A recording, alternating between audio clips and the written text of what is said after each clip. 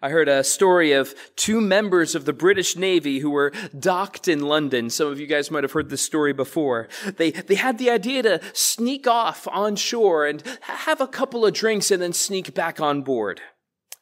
After becoming inebriated, upon stepping out of the pub, they realized that a dense fog had rolled in. And they asked a man coming towards them, "Excuse me, sir, we are lost. Could you point us back towards the docks?" They were unaware they were speaking to their commanding officer. Incensed by their audacity, he replied, "Do you know who I am?" In which case the men said, "Oh boy, we're really in for it. We don't know where we are, and he doesn't know who he is." I love that story.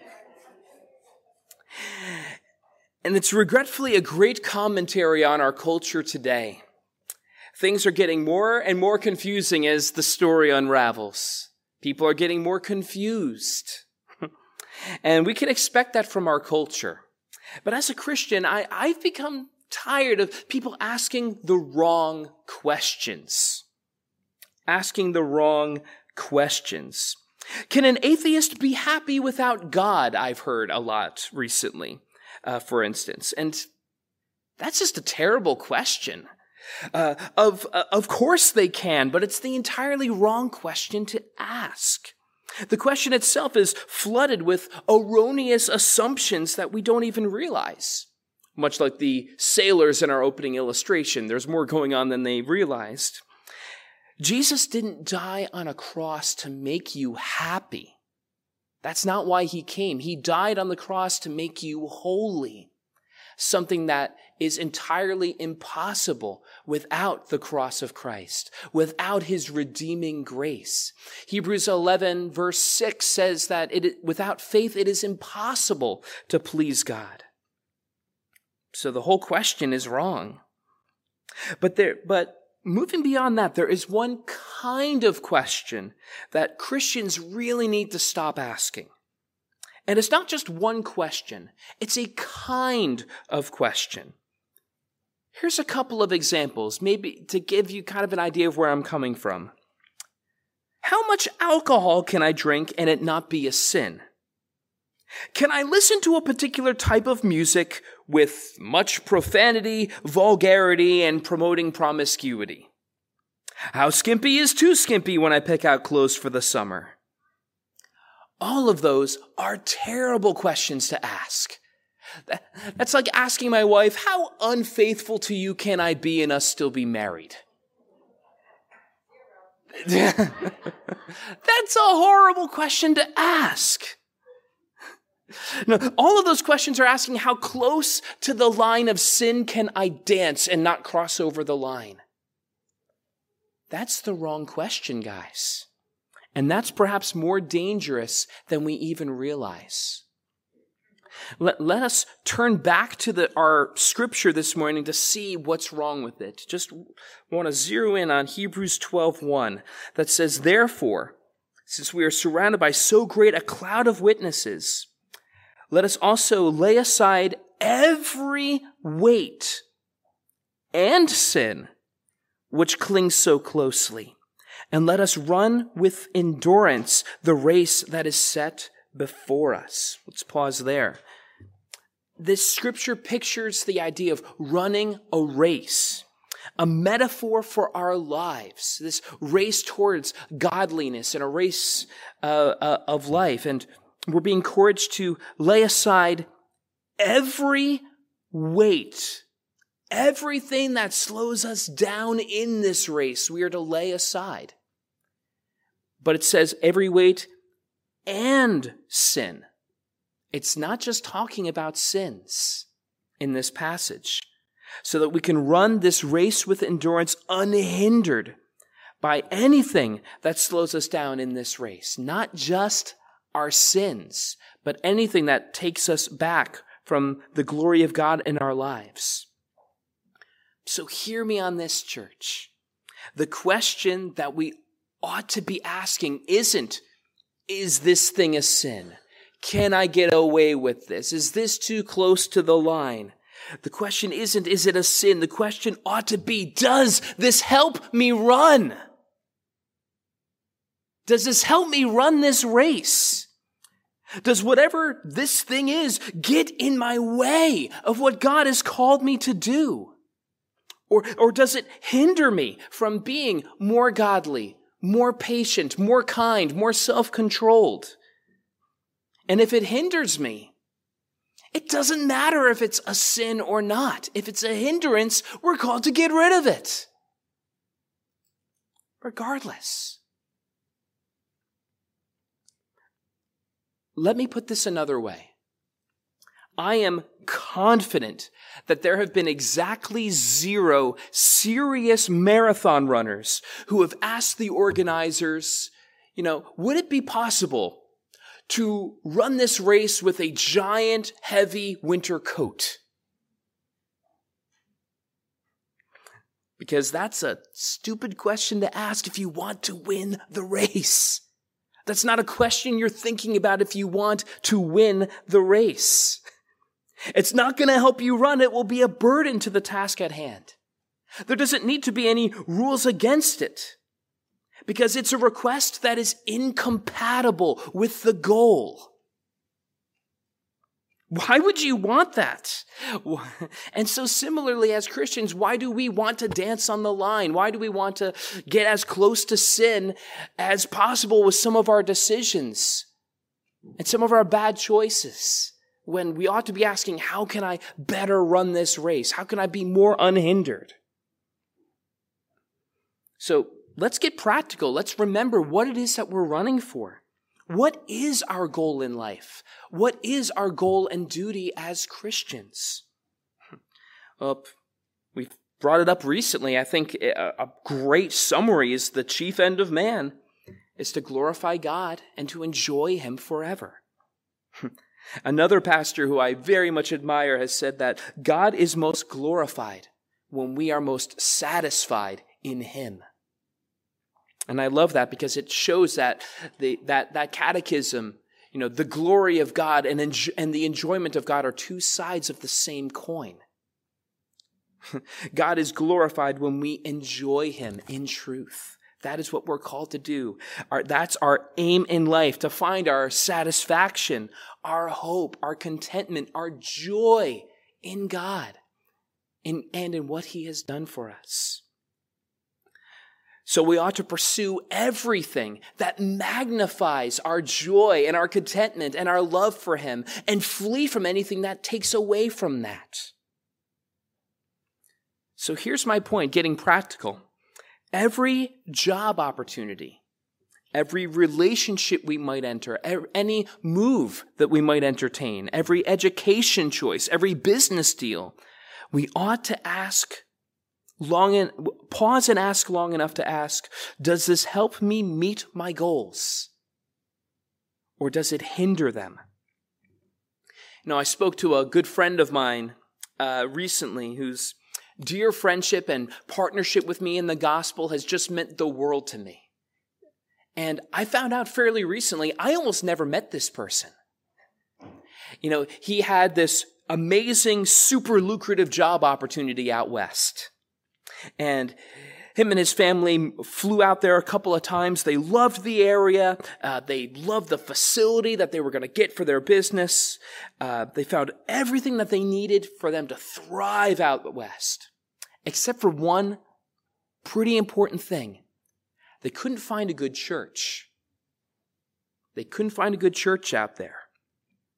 And they flew out multiple times, exhaustively checking out the area, seeing if there's some home Bible study that they missed somewhere that could help them, a church that could, but they couldn't find one church that would help them grow, one church that would teach them the Word of God, one that they could trust with their kids, and one where they would personally be challenged to grow and use their giftings for God's glory.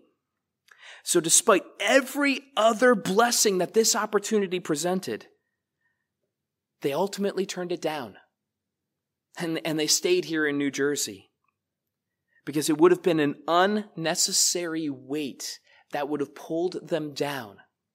And whatever material benefits they could have had in this lucrative business opportunity, they forsook to prioritize the things that meant most to them. Now let me ask you, in light of this passage that we're examining, could they have gone out west? Absolutely. They could have. Would there have been anything inherently sinful about them doing so? No, nothing. There's no sin out there. And would 99% of other people have taken the job anyway? Perhaps, if everything else lined up. But did they absolutely make the most God-honoring decision possible? Oh, you bet they did. Oh, you bet they did. And when you put God first, God has a way of working the other details out. Seek ye first the kingdom of God and his righteousness, and all these other things will be added unto you. And that's exactly what happened to him. He now has a lucrative business here in the East. He's an elder at his church. Him and his wife are still heavily involved in ministry, and so is their daughter. That little girl in this story that they were worried about being raised in the Lord, she's now serving the Lord and doing great things, working together as a family. It's a beautiful end to the story, but that's a tough one. That's a tough situation we don't think about. Most people don't ask that question when we contemplate moving, do we? Now it's the first question I ask somebody when I find out they're moving out west, they're moving up north, they're moving wherever it is. It's a lot to be learned there. So church, when are we going to stop asking questions like, can I? Is it a sin if I? And start asking the question, will this help me run? Is this what's best for me and my family? Is this the most godly choice for me and my family? Will this job that I'm contemplating taking allow me to spend more time with God? Or will I have to work so many hours that, there's not a chance I'm doing the Bible plan this year? Will this decision give me more opportunities to serve God, to worship God, to tell others about him? Will whatever decision I'm weighing help make me a better spouse, a better husband, a better wife, a better parent, a better child, a better whatever it is that you are?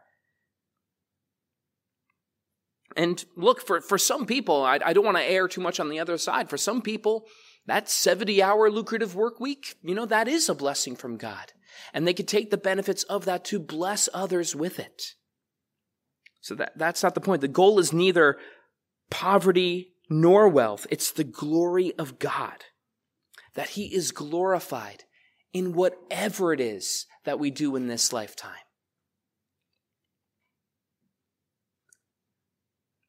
And if this is our goal, we have to ask the question, is our life aimed in that direction?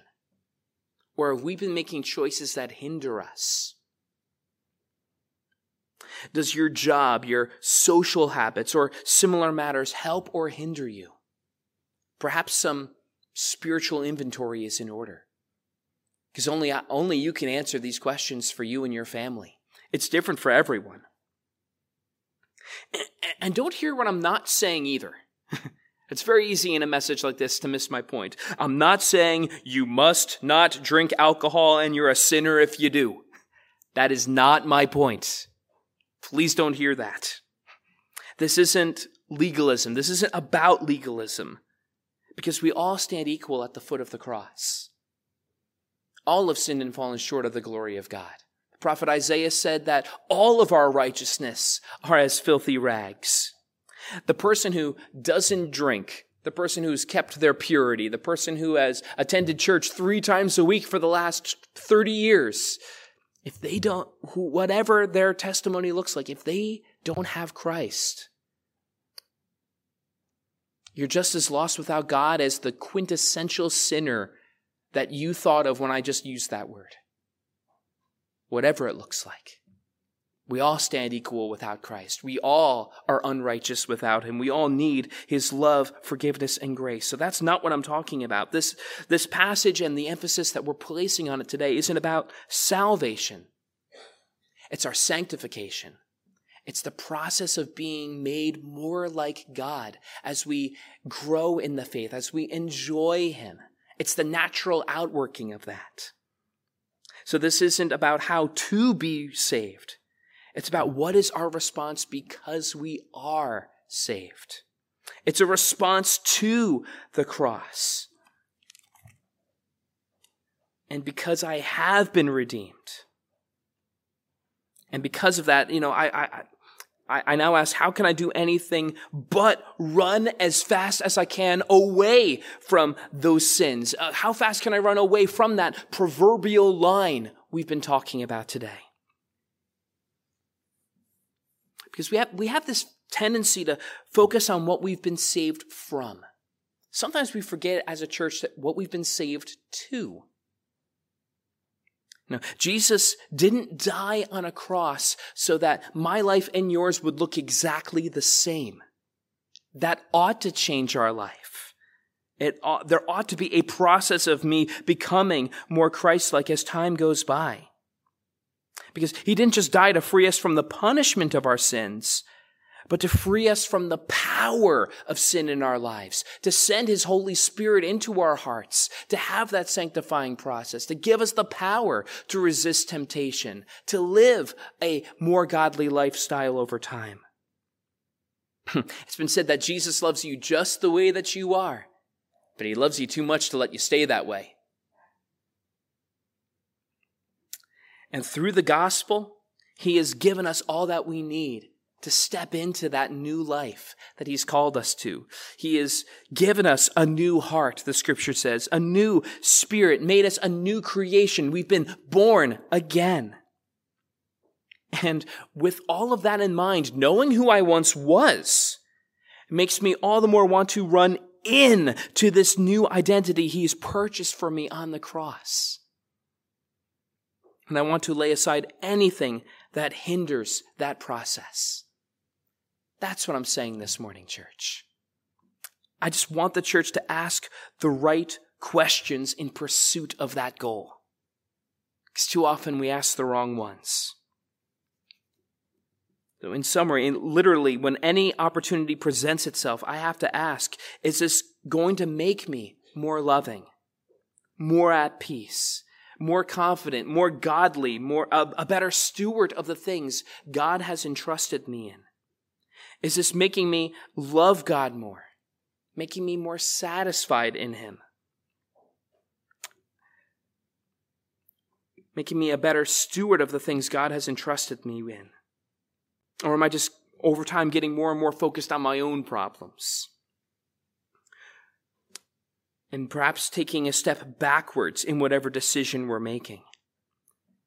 Because we have to pause. And if we're called to go this way, when presented with an opportunity in life, we have to ask, is this decision sending me this way again?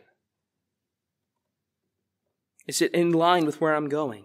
And as a reminder, these choices aren't black and white.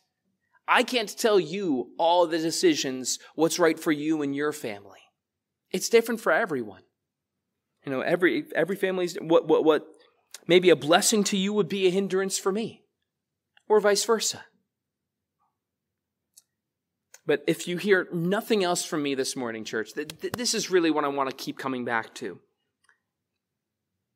If all we ask is it a sin if I do something, then our walk and experience with God will be permanently set at best to the bare minimum. If all we ask is it a sin, then our walk and experience with God will be permanently set at best to the bare minimum. And let me tell you, if you know God this morning, you know that you don't want the bare minimum. You know that can't be the goal. And if you want your relationship with God to be turned up to 11, like I know many of you guys do, I see you nodding, we need to set the bar higher. We need to have a higher calling. We need to ask better questions. So therefore, let us lay aside every weight not just sin, that slows us down. And run this race with endurance, looking to Jesus, fixing our eyes upon him until we reach the finish line on the other side of eternity. Thanks be to God. Amen.